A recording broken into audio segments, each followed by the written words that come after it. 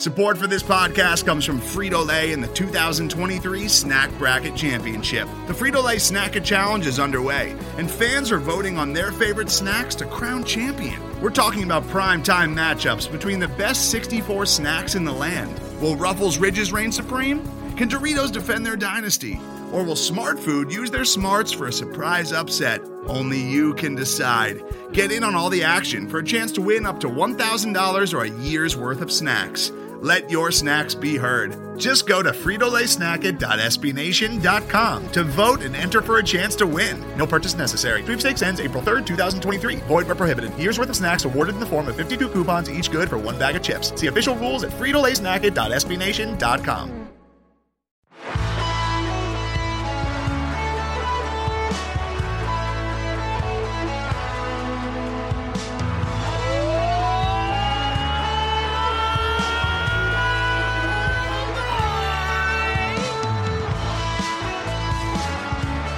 Got a win streak.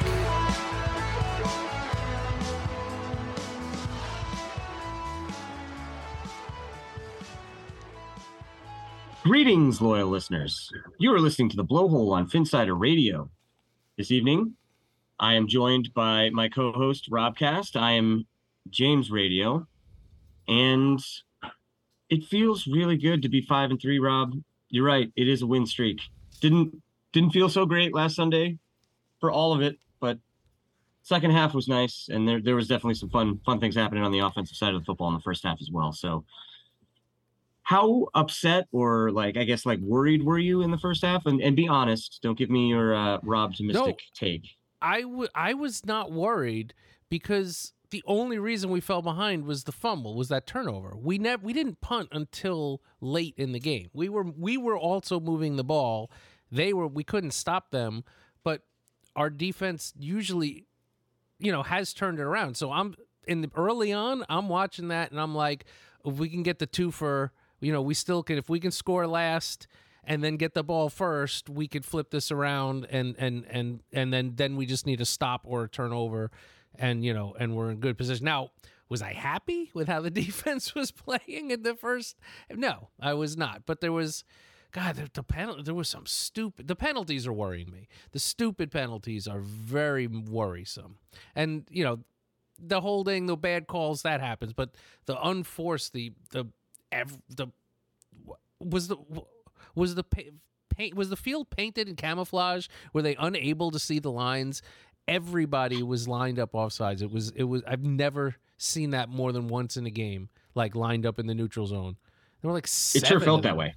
It sure felt that way. And normally I'm a big proponent for complaining and whining about how awful the referees were. This was a lot of just, like you said, this was mostly on the Dolphins. I didn't really see anything egregious on the referee side of this one. So, it is getting to be worrisome and troublesome at this point. A lot of penalties. The Lions thankfully bailed us out in the second half by that drive that they had mimicked the drive that we had in the Minnesota game. Oh, that was a hold my beer. Except they weren't actually making, we were actually having big plays pulled back. They weren't actually making big plays. They were just getting penalties. So that was a total hold my beer. They're like, oh, do you think you can ruin a drive? Watch this. And it was like, what, 1st and 35, I think. I believe so. Yeah. And that was pretty good. I actually was starting to get nervous that they were going to convert it. It was going to, the Dolphins have a tendency for, we're good if it's 3rd and 7. We're really bad if it's 3rd and 19. We're great if it's 4th and 1. Yeah, we are great if it's 4th and 1. Correct. Yeah. But it's anything. Yeah. The long ones we have a hard time with. But I honestly, I knew we were going to score that. Even the fumble, the guy I wasn't popped. worried about the offense. That's not what I was saying. But I mean, when your defense can't stop anybody, it doesn't matter if you're scoring every drive. If they're because there was a point so. when we screwed up. We did screw up the end of the half, not like a mistake, but I think we were going. You always want to recap it because then all of a sudden they get that field goal at the end of the half. We were getting close, and then getting the score close within 1, and then I think they made it 10 at halftime. And at that point, I'm like, I was. Then I'm like, okay, and also for a game, normally this is what I don't even understand this, and it's probably because everybody was completing every pass they were making. When you got those games where it's just run, run, run, the games are over like that. Usually when there's a lot of passing, the games take longer. It seemed like every one of those drives took up half a quarter. Like, all of a sudden, I'm like, we're going into the fourth quarter. I'm like, what? We only had the ball, like, once in the third quarter. Like, they were both eating up the clock, but while passing. It's just, I mean, it was weird. Because there definitely were chunk plays, like, for sure, but they were still eating the clock. Like, they were still, like, a lot of plays that were happening. It was. I mean, the offense looked, it's amazing. Insane. Like, I mean, it looks was great. It looks like a video game. I mean, it's literally, it's barely. I mean, if the run game improved a little bit, it would be completely off the charts. But it's like every play is a minimum of 8 yards. It feels like, and it's just they're just. And we both 20, felt. 30, I mean, we both 40. felt like the Lions were going to have a hard time on defense. We talked about that at length last week on the show. So that definitely came to fruition. I mean, they were missing they don't really have any stars on defense. Hutchinson was playing. He seems like he's going to be a very good pass rusher, but Armstead seemed to have no problem with him, which is great. Armstead has been such a great signing, and when it's such a difference when he plays. Oh yeah. But Charles Harris, has played well for them, and he didn't play in the game. I don't. You're talking to Dolphin fans. You're not. None of them are going to sit there and be like they were in trouble because they didn't have Charles Harris. No, I mean, they're just a bad defense, like you said. Yeah. I mean, just saying, like, but even like as a bad defense, even when healthy, like, you're missing guys that aren't even really that good that you kind of rely on. Like, it's going to just make it even easier, which is what it looked like. Right. So you go into half 27-17 was the score going into half, right? So we ended up holding them to a field goal on one drive, and then we had to settle for a field goal on our drive leading into halftime, and we left them with enough time to get right down the field and get another field goal. I was mad that's right. I wanted to get we left the 4 points because we had to get the field goal and then let them take the 3 right back. So exactly. That was annoying. Really, I loved, the opening drive for the offense, just answering right back, like after giving up the touchdown, they're moving down the field. And then, this was curious because it was curious to me when I saw that Braylon Sanders was called up from the practice squad and was playing over as a con. Like, I mean, I got that like Craycraft was injured and they needed somebody, but, I mean, this guy's, I was just surprised. That is surprising, and obviously, he's fallen out of favor with the coaching staff. I don't know why. As a conmo? Yeah, obviously. I mean, maybe maybe McDaniels borrowed the Shanahan doghouse that they used to put Brandon Ayuk in. When all of a sudden it'd be like, why are you not playing this guy? Sherfield got starts over Brandon Ayuk like for many games. Yeah. No, I remember. Season. Yeah, I remember that happening. But yeah, you saw him get in there. I mean, it was a nice route. I mean, he got open, great throw. I'm not even blaming him. I mean, he got popped. I mean, you want to hold on to it, but sometimes when you get a helmet right in the elbow like that, the balls comes out sometimes. Yeah, I mean, Sanders had a nice camp. Like, I was surprised that we kind of found him undrafted. But Ezekama had a great camp. That's the weird part. That's what I was getting to. Like, yeah, I mean, like, I don't understand. Like, Ezekama was amazing in the preseason. Like, and just like I said, there must be something. I mean, the coaches have said, he's not ready for. He hasn't fully grasped the offense yet. I guess they feel like Braylon Sanders has. I don't fully understand it. I definitely wasn't happy. It moves fast. You have to be in the right place. 2 is throwing the ball before guys make their cuts. Yeah. So it's not like you can just plug someone in there. If you don't feel comfortable that they're going to make the right cut or the right read, those balls are going to get intercepted because they're going, So I he get was it. much more on target this week than the Steelers one. Yeah, well, yeah. He didn't have a lot of practice. He was rusty. He was missed in 3 weeks. It makes sense. And boy, he was on. He looked great. And so you go into half. I mean, I think Hill was well over 100 yards again by halftime. Waddle had 2 touchdowns by halftime. that throw to the long pass. Both of the Waddle touchdowns were great throws. One of them was shorter, and then the one was the rainbow good. was was just dropped right in there. I will say though, and I mean I know it's been mentioned. I only saw the replay once. Sherfield was obviously in. I don't know why they didn't challenge that. Yeah, and it almost came back to bite him. Yeah. But thankfully it didn't. I when that happened and they didn't challenge, I was like, I get it. Like, it's a close game. You should be able to score anyway. But they fooled me. Like it seemed like they were all out of sorts, and then Ingle took it and actually was able to get it. Is that's like the third or fourth time we've done that. Not always with Ingle, but with right. Smythe did it once. Somebody did it to us once. Yeah, I think the Bills did it to us once. So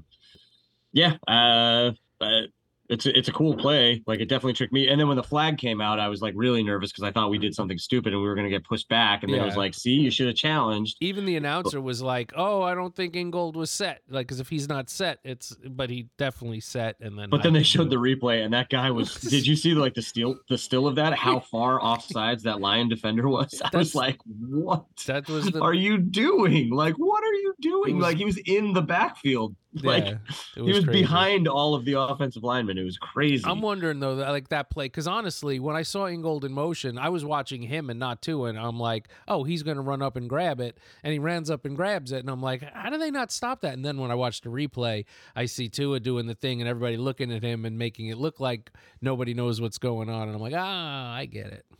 I was definitely looking at Tua, and I was getting very nervous because it looked like they were going to rush something and make a mistake. Yeah, but. Hey, it worked. It worked out in the end. So that was to get it to 27-24. My dog obviously agrees with the with the play call. He was happy about it. He was very, very happy when Ingles scored. So 27-24, Miami Dolphins. Defense, we touched on it. They're the Lions' opening drive was then after this, and they were not able to do anything except go backwards because of all of the penalties they had. Get the ball back, go right down the field. Tua finds Gesicki in the back of the end zone. Another perfectly timed throw in the right place. Dolphins are up 31-27. And then the rest of the game, there's kind of there's a little bit of moving back and forth, but Lions couldn't really do anything. We held them to 67 yards in the second half and no points after, just being an open. So we didn't punt until we had our 31 points, right? Correct. Yeah. But that was the first punt of the game was after we had taken the lead. And then we were able to run out the clock. And again, it was another 4 or 5 minute drive to eat the clock, right? It was, so that's, we've done that a couple times. That's nice to know that you can do that. Extremely high efficiency rating for the offense in this game. You had the one turnover, the fumble, and then one punt. Outside of that, and then they had to settle for a field goal on the one drive in the first half. But we'll take it. Sanders made his kick. Way to go, Jason Sanders. And his extra points, I wanted to put up. Did you watch that Panthers game? By the way, they should have won it outright. Eddie Pinheiro, a guy you could pick up off the street who can make these kicks, missed a long extra point because of the field goal, and then missed a field goal the length of a regular extra point. So the short field goal he missed was ridiculous. the long extra point, like as soon as he got the 15-yard penalty, I knew it was going to be a problem. But it was like, it made it like a 50-yard kick. It was 40, like 49 yards. Right, but Jason Sanders, he doesn't miss those this year. I don't know. I don't think he's hit a 49-yarder. I think as long as 48. So, but yeah, inside of 50, he seems to be okay. I'm back. Yeah. And I agree. Like, obviously, I'm disappointed with how good he was that one year that I want him to get back to that, but I am not ready to cut him. And he's made his kicks the last couple of weeks. He hasn't missed any big field goals, so that's been good. Special teams, I thought, played pretty well in this game. That's kind of been a problem for us. The defense was atrocious in the first half. I'm worried. What's that? We got more than 2 yards on a punt return. Yeah, Cedric Wilson. We found a role for him. $11 million this season to get 12 yards on a one punt return. I guess $1 million for every yard he gets on that punt return that he got. Too bad we couldn't send him to back to the Dallas. They could use him. Honestly, I was thinking with the we'll get to the Chubb trade in a moment after we kind of wrap this one up. But The defense, it was worrisome. It was worrisome to see. Like I thought, we've kind of owned Goff in the past, and he looked pretty good in the first half. He played he played well. He made his throws. We don't seem to really be able to get pressure with four. And teams are kind of picking up on the blitzes a little bit easier and getting the ball out a little bit faster. The Lions have a good offensive line. I mean, that plays into that as well. Kind of helped with the running game. The running backs are both pretty solid running backs. They have some nice Jamal pieces on offense. Williams is a beast. Like everybody knows about Swift, but Jamal Williams is playing really well. Yeah, and Hawkinson was great. I can't believe they traded him. Like that's but I guess, I kind of get it, but I don't. I mean, he was, him with St. Brown, that's a pretty good 1-2 receiving punch. But either way, the Lions ended up trading Hawkinson right before the trade deadline, which gets me to my point. The Miami Dolphins at the trade deadline made some moves, Rob. What? Made some moves. Wait, no, I didn't hear anything about this. This is news. Oh, well, let me tell you, my friend. No, I'm aware that you're very, very, very aware of that. I didn't think it was going to happen. Honestly, no, I didn't either. I thought we might have gotten that Washington. Let's actually announce it first. So the Miami Dolphins. This is 4 days later. Everybody knows. Well, that's fine, but just in case some listeners might be casual fans, Miami Dolphins made a big trade at the trade deadline on Tuesday. We should get a sound drop for that. Big trade on Tuesday, right before the trade deadline. Miami trades Chase Edmonds, who sucks out loud. That's the centerpiece of the trade that we gave up? That was exciting for me. So Chase Edmonds, along with a first-round pick and a fourth-round pick to the Denver Broncos. So the first-round pick is this year's, this upcoming draft. It's the pick we got from the 49ers. And a fourth-round pick in the following draft in 24. For Bradley Chubb and a fifth round pick in this draft. So Bradley Chubb is one of the best premier pass rushers in the league this season, and he's a young player. He's 26. His rookie year, he had double-digit sacks. He hasn't had double-digit sacks since then, but he's on pace for double-digit sacks this year. He has 5.5 sacks. More interestingly to me, he has the third highest pressure rate in the NFL, which now gives us the third highest pressure rate per snap and the fourth highest pressure rate per snap. So much like we have Hill and Waddle on the offensive side of the football, now we have Chubb and Phillips on the defensive side of the football, and we should be able to start generating some serious pressure, rushing only 4 people, which will make the defense so much better given how banged up we are in the secondary. We should mention, since you're talking pressure rate, that Phillips is also top 10. I said that. He's fourth. Oh. He's fourth. Yeah. We have 3 and 4 now. So Chubb is third, and Jalen Phillips is fourth. I apologize if that didn't come out. One of only 2 teams with two players in the top 10 with the Eagles. 2 in the top. We have 2 in the top 5. Well, top 5, true. I don't know why. We have 2 wide receivers in the top 5 as well. I thought Phillips was like 7th on the list. Maybe that was I could be. The stat I saw on ESPN was he was 4th. He's like at 24%, and Chubb is at 27%. And then the 2 leaders are Myles Garrett, who's number 2, and then number 1 is Micah Parsons. Micah Parsons at 32%, which is unreal. Insane. That guy is insane. Yeah. A very, very big trade. And then, to recoup the loss of Edmonds, we went out and got Jeff Wilson Jr., who was the 49ers leading rusher, but no longer needed now that they have CMC. Also, McDaniel knows him very, very well. They're also getting Eli Mitchell back from IR soon, and he was ahead of Wilson on the depth chart. And they have Tevin Coleman, who's another guy that knows that system and just is. And I believe he's going to be a free agent anyway, so he wasn't in their long-term plans. Yeah, so he'll be a much better complement to Mostert. I'm fine with the deal. I feel like that's a little high of a price. They sent him. What did they send him? The 5th round pick they got for Chubb. I mean, but Hunt was apparently they only wanted a 4 for Hunt. Oh, Kareem Hunt would have been nice. And also, like you were joking about, we kept Cedric Wilson. I was honestly Wilson.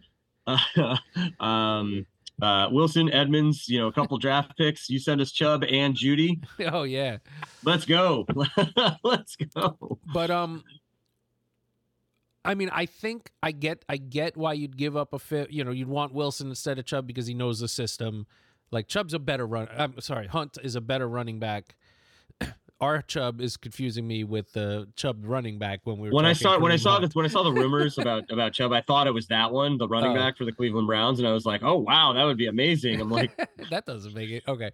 Yeah, so Kareem Hunt is a better player than Jeff Wilson Jr. But Jeff Wilson by far is knows the offense as a better fit, and I think they're a little gun shy from the Chase Edmonds thing to being like, well, we got a good player, but he didn't fit what we were trying to do. Let's just get. So I feel like they had to pay like a round tax, and like this is the guy we need to get because he fit. We know we could fit him in, especially mid-season, where I don't think anybody was probably looking to give up a fifth. Like what did Naeem Hines? He was a 6, and well, I guess the player swap, but it just seemed. I'm happy with it. I just felt like we had to pay the tax, to get him. I mean, I thought that honestly, the way he's played, I feel like it's fair. Like he's still very useful in San Francisco. He returns kicks. I mean, there's no guarantee that they're going to stay healthy. Like they have a really hard time keeping these guys healthy. So, he's a good player. He's their leading rusher. So he plays well, and he obviously fits the offense. So. Excited to get that. I think we've, obviously the offense seems fine, for the most part. Getting that second running back, that is dependable. I think that's a good move. And then obviously the big swing for Chubb is huge for this team. So very, very excited about that. As we go into Chicago this week. So we're going to take a break. It's going to be the end of our first segment, and then when we get back, we'll preview the game in Chicago at Soldier Field on Sunday. Please stay tuned. Today's episode is brought to you by Cars.com. With over 2 million vehicles and 50,000 more added every day, Cars.com will match you with the perfect car for you, your budget, your life, your style. And if you're ready to say goodbye to your current car, Cars.com will get you an instant offer to cash it in. Just start by entering your license plate and get matched with a local dealer who will write you the check. So whether you're looking to buy or sell, just go to Cars.com. It's magical. And we are back. So as I alluded to... Sorry, before we get there, I just wanted to mention, I want to give a little props.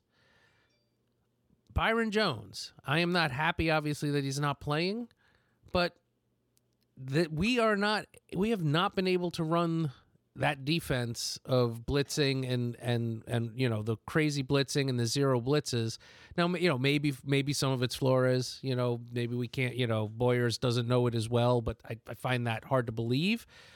Well, the biggest difference is Byron Jones locking down that other side. Like it felt like, he was overpaid, and it felt like it wasn't a great signing, making me think that was probably a lot better signing than we thought for the unseen. If a guy's not getting thrown, more balls going X's way because Byron's guy is covered. He's getting more picks.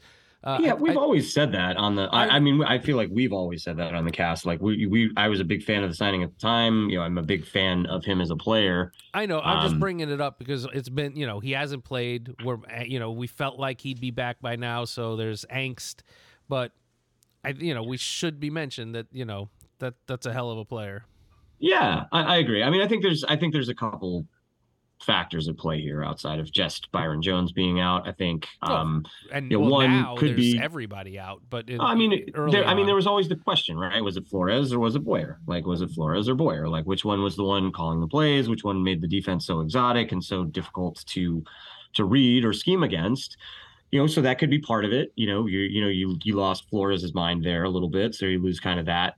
And then, also other teams kind of catching up to it, right? Which I alluded to a little bit. They're getting the ball out faster, right? Like they're recognizing the blitzes that are coming, so they're getting the ball out faster. And I think, I definitely agree. Part of it is also like having, 2 lockdown corners on either side, allowing you to play more man. So yeah, I think it's just it's a variety of factors. I think Jones being out is definitely part of it, but I think there's some other things that are playing into it as well. But and just wrapping the bow on the point before the break, having Chubb now with Phillips, and you still have Agba, and you have, and Ingram and Van Ginkel, Wilkins. and Wilkins and Raekwon and Seiler. Seiler. Yeah, Seiler got a sack. He was the only one that got a sack last week. So, but as good as all those guys are, like they were all solid, awesome guys. Chubb is a stud. Right. This is like, so now, you throw somebody in there, I'm a little, part of me, I've just been watching waves of Dolphins not move the offensive line. I'm afraid to see that again. But if we get, but if they start getting in there, it's going to be so good because we need it. Absolutely. And in more recent, I guess, Miami Dolphins news regarding Bradley Chubb, they did sign him to a long-term deal. That happened today. Yeah. So I believe it was $63 million guaranteed over 5 years. I think it's the contract in total is over $100 million. Once again, proving my theory and what I've been saying for the last couple of years, the salary cap is fake. You can get whoever you want and work around it. Like, it just seems like if you're in, you can get whoever you want. You can pay them. Well, it's also an extension, so I don't think they may not have changed what he's making this year other than the signing bonus or something. So yeah, it hits next year when you right. And I'm not saying they're going to, but they absolutely could keep Gesicki if they wanted to. Like, they could find a way to fit him. I had a weird point on that. I know we're eating time and should be talking about the Bears game, but I was listening to some podcasts talking about the pros and cons of the Hockenson trade that you already talked about. Mm-hmm. And, one side was saying like, well, if they use the first round pick, it's a lot of money they're going to have to lock into a tight end. But on the other side, you're like a top tight end who might get 15 to 18 million a year in the wide receiver world. That's now like a barely a number 3 wide receiver. That's like Allen Robinson or like these guys that. So to me, I think they may have to think about keeping Gesicki because you're not going to be able to pay a wide receiver who can do his production is going to get $25 or $30 million a year. So it actually becomes a bargain.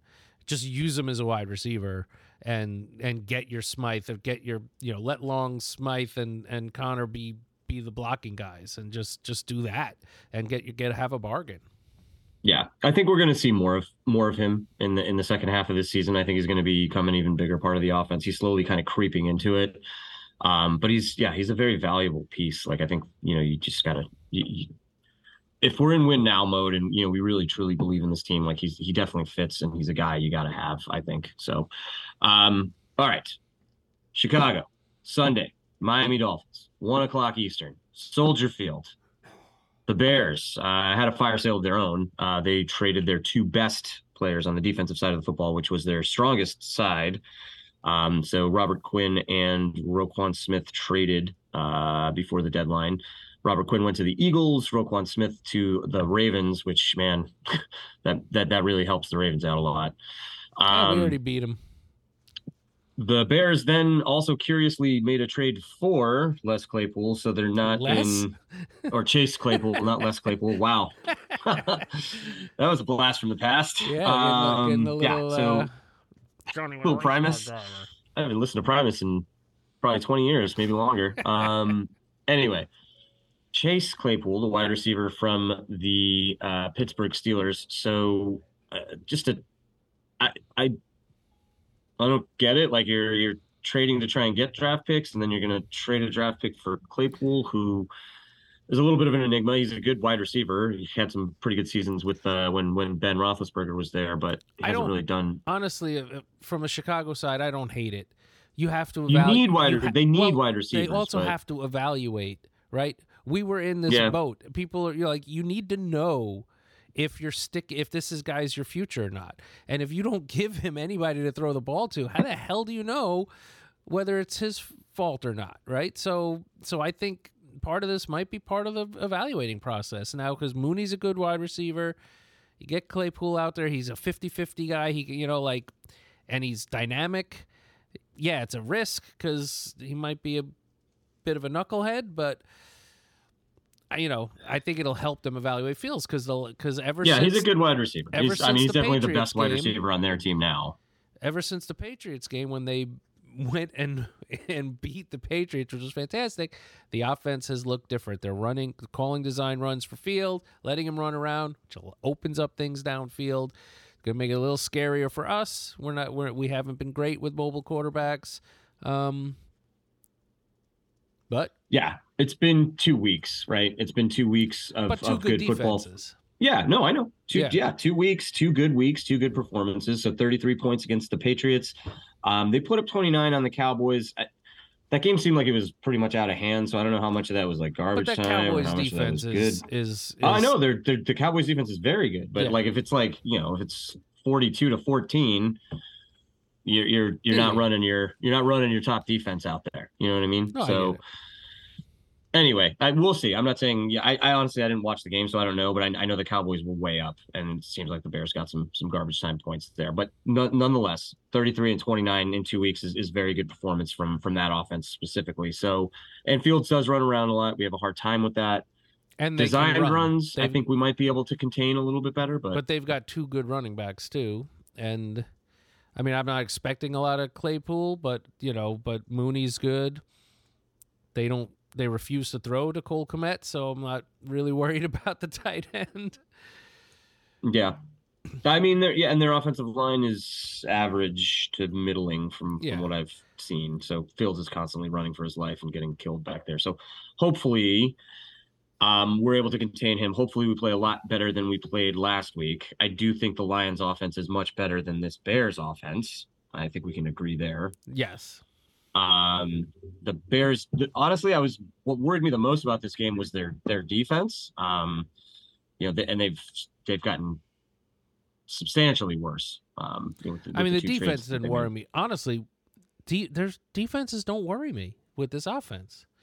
I mean, yeah, obviously you don't want a great front that can disrupt the run and get to 2 or whatever, but I am not worried about what defense we go up against.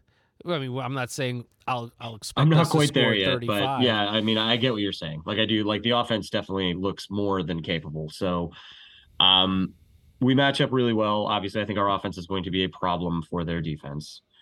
They like to play man. They gave up. They don't have any pass rush anymore. They don't have a good run defense. This should be. I mean, it's football. Things happen, but they should not be but a speed bump for our offense. Yeah, and we are on the road. I mean, there's that. I don't know what the weather is supposed to be like in Chicago. It is November. It's when things start. It's actually not going to be. It's supposed to be nice. Pretty pleasant. Okay. Yeah. My prediction for this game, and by the way, last week I said it was going to be 31-24. The final score was 31-27. So go me predicting the outcome of games. I'm pretty good at it sometimes. To be fair, I was closer on their score. I thought we'd win 41-28. So you went over though. I went over. Price is Right rules. But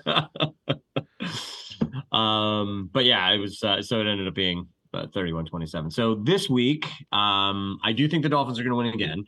I do not think they're going to put up as many points as they did last week, but I think they're going to have a little bit of an easier time. So I'm going to say Miami Dolphins 27, Chicago Bears 17. Oh, ye of little faith. This offense is going to smoke. Dolphins 38, Bears 30. And just so you know, that 30, that's garbage time. They're only going to get it within that one possession. I was going to say, wow, another shootout inside the 2-minute warning. No, yeah, it'll be nice and comfy. Although we do play good when we come from behind. Other than the Patriots, have we won? Have we basically led from early and held it the whole time? I think that's it. Yeah. Steelers. Oh, yeah. I mean, yeah. Yeah. All right. Well, I think we're both feeling pretty good about that. One more thing we did I'm surprised neither one of us mentioned it. Miami Dolphins 5-0 when Tua starts and finishes this season. Oh, so. Did you forget that? Look at his his record. Oh, his stats just in general and his overall record. Yeah, fair enough. It's crazy. The numbers are crazy, and there's still people out there being like, "Oh, but it was the Lions." Like everybody plays good against them. I'm like, okay, but he played better than them. It's like fair enough. It's all crazy. Right. We are a little behind the clock, so let's try and play some catch up with NFL Pick'em. Last week, you finally got yourself back into the win column. You took 2 out of 3. Why don't you tell everybody how you beat me? Oh, because I picked terrible teams who happen to be better than the terrible teams that you picked. Well, the Vikings aren't terrible. That's true, but I did the Vikings -3.5. They destroyed. Was it the Cardinals? Not a Cardinal believer, as we'll find out. Did we end up with them again this week? We'll see. Panthers, I thought they could win outright. They should have won outright, but it was still a 4 point. I was getting 4 points, so losing in overtime with all that buffoonery still helped me. And then, I don't know. This was my stupid call. I even said it at the time. The Steelers against the Eagles. I said they only get blown out by good teams. Everybody else, they stay close. Let's see if the Eagles are good. The Eagles are good, even though they're not blowing out the Texans as we're recording this while it's still 7-7 in that game. Yeah. Cool. Well, I think we're going to have I got burned by the Panthers last week. I'm going to tempt fate one more time. You want the Panthers plus 7.5 at Cincinnati? I do. Cincinnati. First of all, I hate when a team looks terrible because then the overreaction. But man, did Cincinnati look terrible, and that's not just no chase. I mean, like all of a sudden, they've had a hard time with the Browns traditionally. It seems like there's those teams that just get in like the 49ers and the Rams, like where the other team just has no chance. It's like before it even starts. That's a good point. I think Burrow's like 0-4 against Stefanski or whatever. So yeah, he seems to have a hard time with them. But I wasn't even really thinking. I was shocked, like when I saw the score. I was like, "Oh wow!" Like, but it does. Somebody reminded me that the Browns usually handle them. So I will take the feisty Panthers. I think the Bengals get right. I think they win and cover here. I just that Panthers team is so bad, but they have played well. They've played well since PJ Walker has taken over and Wilkes has become the coach. It seems they're playing hard for him. They got rid of McCaffrey. They're playing better. They're playing better without Mayfield, without Matt Rule, who was the offensive genius. Mayfield was terrible. Like I didn't think he was a bad Mayfield quarterback. Is terrible. Yeah. But he played hurt last year. I thought he could be better. I'm like maybe he's okay. I never thought he'd be good, but he was awful this year, just awful. And my dog is a big Baker Mayfield fan, as you can tell. So he doesn't appreciate it. But yeah, Baker Mayfield's terrible. Agreed. All right. Next, this one's interesting. Falcons getting 3 points at home. You love the Falcons. You want them? I do, mostly because against the Chargers. I should have said who they're playing. It's mostly because I am not a believer in the Chargers. And honestly, when we made these picks a little early, I didn't even know I think no Keenan Allen, no Mike Williams. I mean, it shouldn't matter, but the Chargers they're garbage. Their coach is garbage. They're overrated. They got a bunch of overrated guys, and I love the uniforms. But they're hurt. They're very hurt. Like so, yeah. Like you mentioned, no Williams. No, but we're not that hurt. Like their best offensive lineman is out. Their 2 best wide receivers are out. They lost the cornerback that they spent all that money on defense. They have a terrible coach, like you mentioned. Herbert is pretty overrated, but now he's like really underhanded. I mean, Eckler's a good player. I still think they win. Excellent. The Falcons are not very good, despite the fact that they're in first place in that division somehow.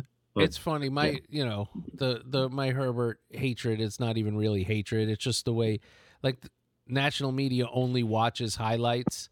And Herbert will make those amazing highlight passes. Yeah, he's tremendously gifted. He's a good quarterback. But he's still does stupid stuff. He's still part of me feels like it's coaching. I mean, he looks like I'm just trying to he's so talented. Like you can see it. Like the arm strength. Like he makes pretty good reads. He makes some amazing throws sometimes.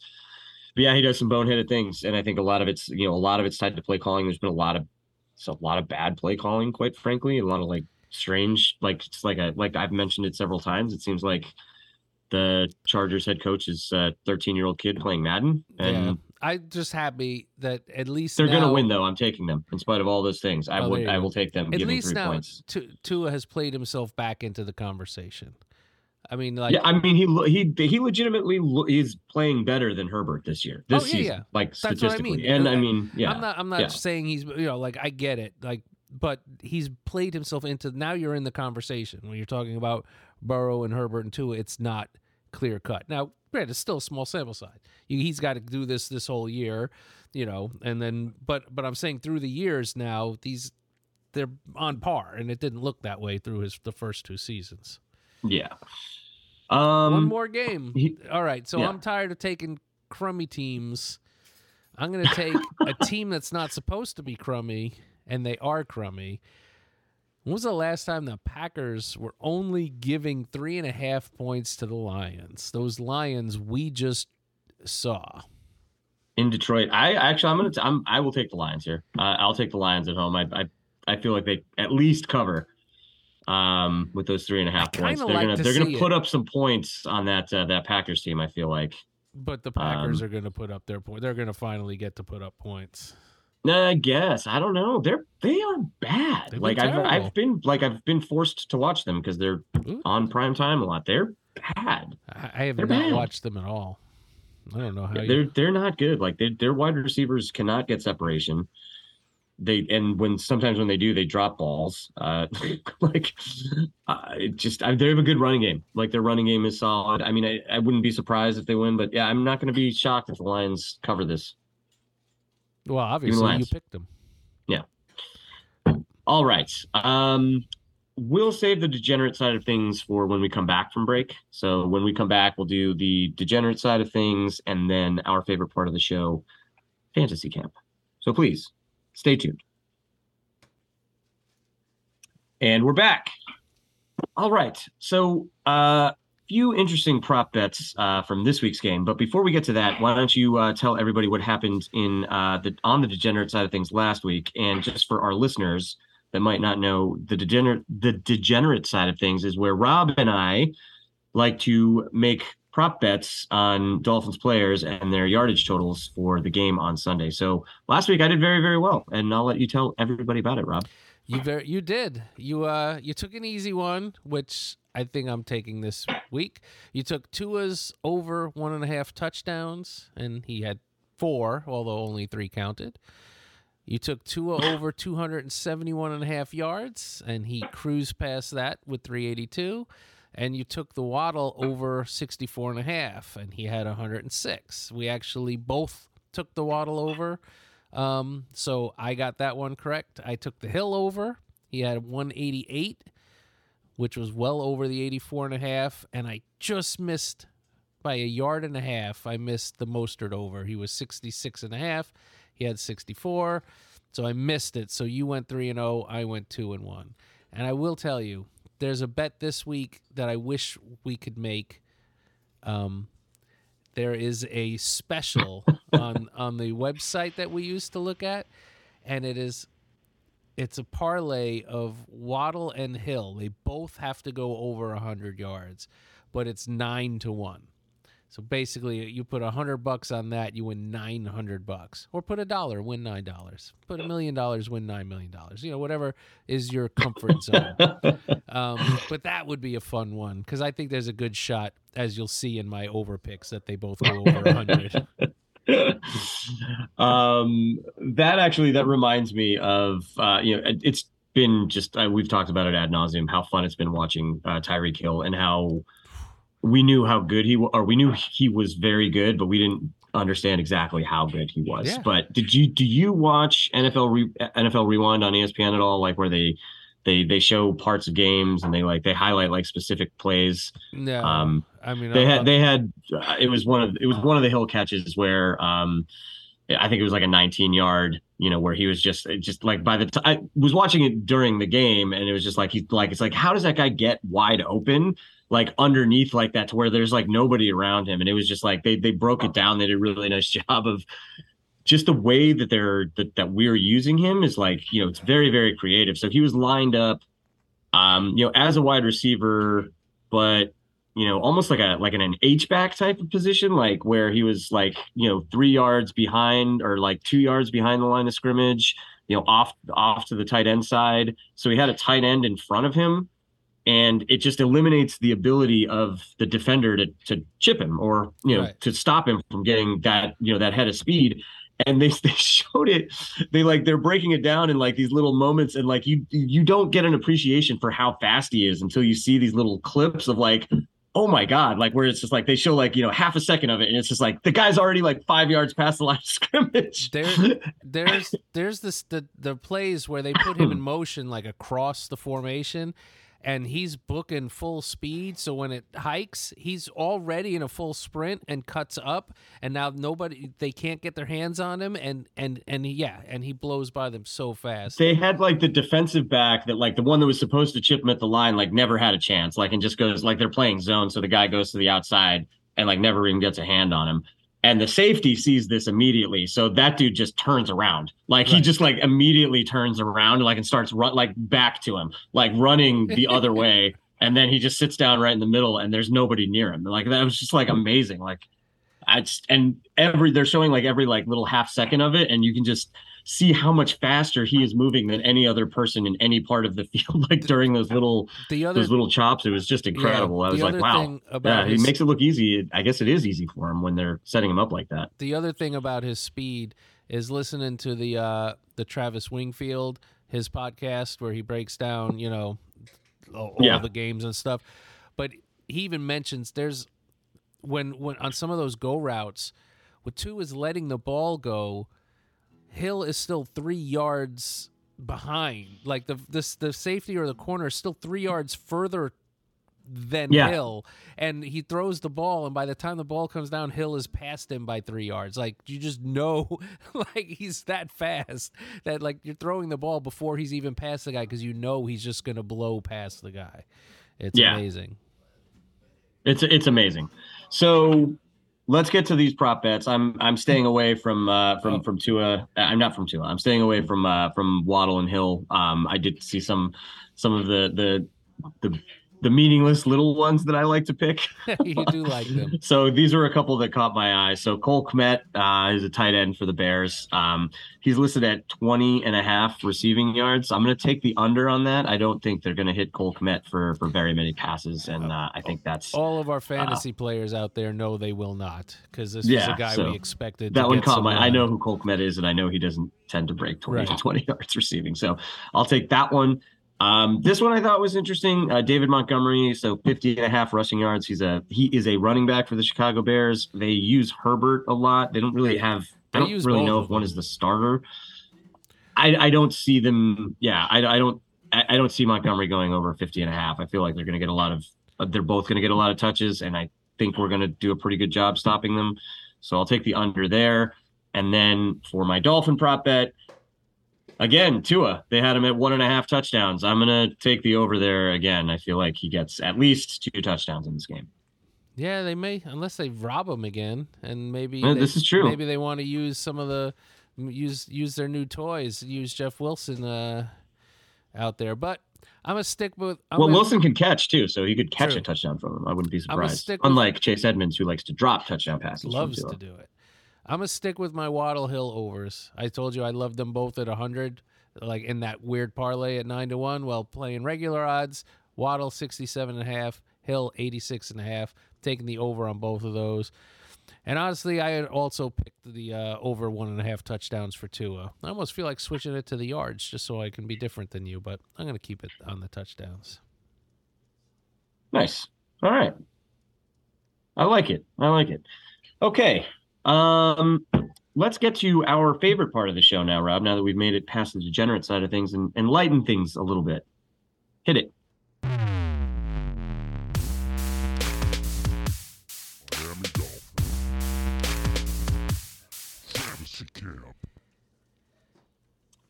All right. So last week was a barn burner for us. Lots of scoring on the offensive side of the football. So Rob, I'll let you explain how you thought you were going to win when Jalen Waddle got 2 touchdowns right off the bat. This is so bad. Normally we've been playing this before the Dolphins could score any points, so any touchdown would win the game. And I had Waddle with the 2 touchdowns early. I thought I had it in the bag, but the way it went, I had Waddle, Mostert. I didn't know Craycraft wasn't going to play. I didn't know Cedric Wilson was only a punt returner, so that was my offense. You had Hill, Gesicki, Sherfield, and Edmonds, and basically Hill's 12 for 188 was enough to be a monster performance, pretty much matching Mostert's 8 for 106 and 2, but Gesicki had the touchdown. Only had that was just the one catch, huh? He had the 1 touchdown catch, and no, he had 38 receiving yards. Yeah, but I have 1 catch. How long was the touchdown? He had more than 1 catch. Right. Yeah, You're right. that's not right. So you got some more points. He had 38 yards. The touchdown was not 38 yards. Yeah, you're right. He definitely had more than 1. Sherfield, I have this at 2 for 25. Whatever it was more than both Craycraft and Cedric Wilson together. So Edmonds did get 14 yards rushing, so he got me a point there as well. That is true. You did. You got a point out of Edmonds. He's good for a point. Jalen Phillips got me my 2 points or 1 point. We'll address that in a minute. Oh yeah, I changed that already. But yeah, so it ended up you got a 4-point lead, a 4-point win, which is probably more because I missed a couple of. I think Gesicki had 2 actually. I think at least, yeah. I think it was only 2 for 38. That sounds a little bit more right. Yeah. So it would have been 39, then 39 to 34. Yep. So it was still close. But so we made some changes to the scoring, and I'll for any new listeners we might have, the Fantasy Camp is a game where we draft fantasy teams comprised solely of Miami Dolphins skill players and 1 defensive player. And we, take the fantasy points and play against each other. So we're going to make some changes because it's kind of been like this season as we've been going, like, even though we do have a lot of offensive weapons, it's kind of obvious where they fall in the ranking order. So it's always somebody takes Hill, then someone takes Waddle and Mostert, and then we go, back and forth where we're trying to piece together, the rest of the team made up of, 3rd and 4th string guys and, a defensive player that doesn't score a lot of points. So we had a really good suggestion from one of our listeners earlier on in the year. So Scotty Heron, longtime listener. He sends emails to us at the blowholeradio@gmail.com. You can too. If you do, you'll definitely get a shout out on the show. Also, we're on Twitter at @blowhole. Please feel free to give us a follow. Send us some messages. We'll give you a shout out on the show as well. But Scotty suggested we change the scoring for the defense to make it a little bit more aggressive, more points for defensive statistics. We did, but we're going to up it even more. And what we're going to do is we're going to change the 4th slot that we have to a flex, to where you can actually draft a 2nd defensive player instead of a 4th offensive player. So that makes it a little more, that gets a little challenging. Like I was debating drafting Alec Ingold for this game. So I think, so we're going to add, so we can draft 2 defensive players, and the scoring we're changing. We're making a tackle full point. We're adding tackle for a loss. We were not tracking that before. So tackles for loss are now 2 points. Pass breakups are 1 point. Defensive touchdowns are 6. And then we upped everything else by a point. So sacks were 3. They're now up to 4. Forced fumbles are up to 4. Fumble recoveries are up to 4. And interceptions are up to 4. So we're making it to where you could conceivably draft a defensive player with your, maybe your 3rd or 4th pick. So that's what we're going to do to try and, change the game up a little bit. Rob, who goes first this week? I went first last week, so you get to take Tyreek this week. Yep. I will do it, which means you get to take Waddle and Mostert. See, this is why we're mixing it up. It's a little. There were some times I was trying to, I think I took just Gesicki over Mostert. I think we're starting to see that might actually be a play that you could make here. I thought about it. I am actually gonna take Mostert, so we'll go Waddle and Mostert for my 2. Yeah, that would be insane to not do that. I mean, this is a bad run defense. I know Detroit was a bad run defense, but we were down, and honestly, we're not running. I feel like we have all these good run plays, but then there's a handful that aren't. I think we just got behind, like that. That kind of went into this one, so we fell a little bit too far behind, and we were just having so much success passing the ball. We kind of fall in love with that passing game. So I will I'll give good old Mikey G some props. I was like, I'm never going to draft this guy until he proves it. And while I've drafted him a few times, he's been useful. And everybody, this is basically the Mendoza line. Everybody under here is pretty much a drop off. I mean, it's been Hill, Waddle, Mostert. Gesicki is pretty standard for the top 4. I will take Gesicki. And here, they've been using Sherfield a lot. There's obviously no Edmonds. It's only half a week, but I'm going with the real Wilson Jr. I'm going with Jeff. Jeff Wilson Jr., not Cedric Wilson Jr. Exactly. I like it. I feel like, I don't know. I feel like they always, when they used Edmonds in the red zone, I feel like Jeff Wilson might be a better red zone option. At least they'll use him. I think he'll get in there. I don't know how much, but I'm going to go ahead and take him. All right. I like that. So yeah, I'll take Sherfield then. And for my second pick, I'm going to go ahead and take Javon Holland. I think, with the extra defensive scoring, he will be a much more valuable piece than Alec Ingold or Durham Smythe or Cedric Wilson, who is useless. So yeah, give me Javon Holland. Yeah, I am also not going to take the. You don't want Alec Ingold? I left him there for you. I don't want Ingold. You can get the other Wilson Jr. We didn't even go over the injury thing for. I touched on it a little bit when we talked about Braylon Sanders playing. No. Yeah. I mean the injury report. I mean we didn't go over the injury. Oh, I see. Yeah. But it's it's what we're used to. But yeah, I'm gonna take Phillips. Hopefully, I think Chubb will see some third down obvious passing situations. You don't need to know the playbook when it's go chase quarterback. And I think that'll help open things up for him. And I'm going to go back. I'm going to go to Baker. I just think, now the tackles are a point. I think, let's ring up some tackles. I didn't have a chance to really look up stats and see who our tackle leaders are, but I know he's out there usually every play. So, yeah, I'll go with Baker. Well, that will. I'll go ahead and take Bradley Chubb. Woo! Just as the fourth defensive player here.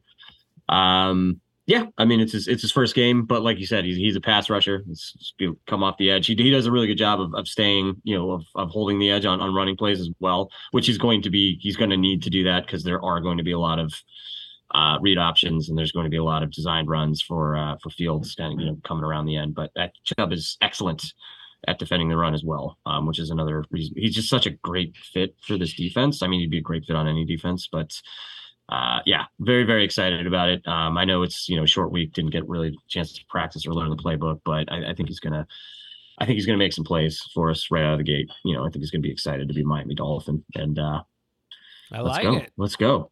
I like it. Little not messing around. Yeah, he's the best player we have on defense now. So, easy there. I get that there's no easy, no time, easy there. Not a lot of time to prepare. But Xavier Howard has some statements about that. yeah. I mean, I still love X, but those we don't have. I mean, if Byron Jones ever comes back and is in form, that's potentially 4. Because Holland's a Pro Bowl player to me now. Yeah. Like he'll make the Pro Bowl this year. So that would be, Holland, Howard, Byron Jones and Bradley Chubb, and Jalen Phillips isn't really too far behind either. So those are all guys that are capable of making a Pro Bowl and that level of talent. There's a lot of good players on this defense. They should be playing better than they played on Sunday. So it'd be nice to see when I was kind of been joking about this, like there's been no game this season where both the offense and the defense played to their full capabilities. It seems like it's either one or the other. You can't get both for 4 quarters. So, that'd be nice. Be nice to see that. The optimist in me, right? It's still, this is the true half point of the season, right? Because we're halfway through the week in between the stupid 8.5 weeks or whatever. This isn't the team that goes to the playoffs, right? There's still room to grow. Obviously, the team is different now. We just got two new players, and they're still learning, right? They're learning McDaniel's offense. They're adapting to Josh Boyer's adapting to the job. I think we're going to get better, and I mean we have to, but we don't. I mean, if we want to contend, right now it's scary to think, right? Like if they actually just played, the way that we've seen it in spurts from the defense, and the offense has been I want to say more consistent, but there was that stretch of games where we didn't have our we were pretty banged up, not just without Tua, but also like no Armstead. And we didn't even mention Eichenberg. Oh, yeah, Eichenberg went down. Honestly, I feel like Jones might actually be a better player than Eichenberg at guard. So, obviously, I hope Eichenberg gets better. He's a young player. He's going to be a key part of this team. You don't ever want to see somebody get hurt. But Robert Jones has been a very solid backup. I was a little surprised. I thought Dieter would come into center and you shift Williams over to left guard. Before, though, they don't like moving guys if they don't have to. And the one and Williams did, like his stats have been was out and we moved people around. It was a disaster. Yeah, Little was awful and on the left side. Williams has been tremendous as a center, so I guess I get keeping the continuity there. So he's been great. Now we didn't also. So Austin Jackson is not on IR anymore, but he has not practiced, so I don't think we're going to see him play this week. And correct? I don't think he's ready. Maybe next week, but Shell's a very good right tackle, so it's exciting. But hey, no time for nonsense this week. Let's go Dolphins. I still haven't watched your show. I know you haven't.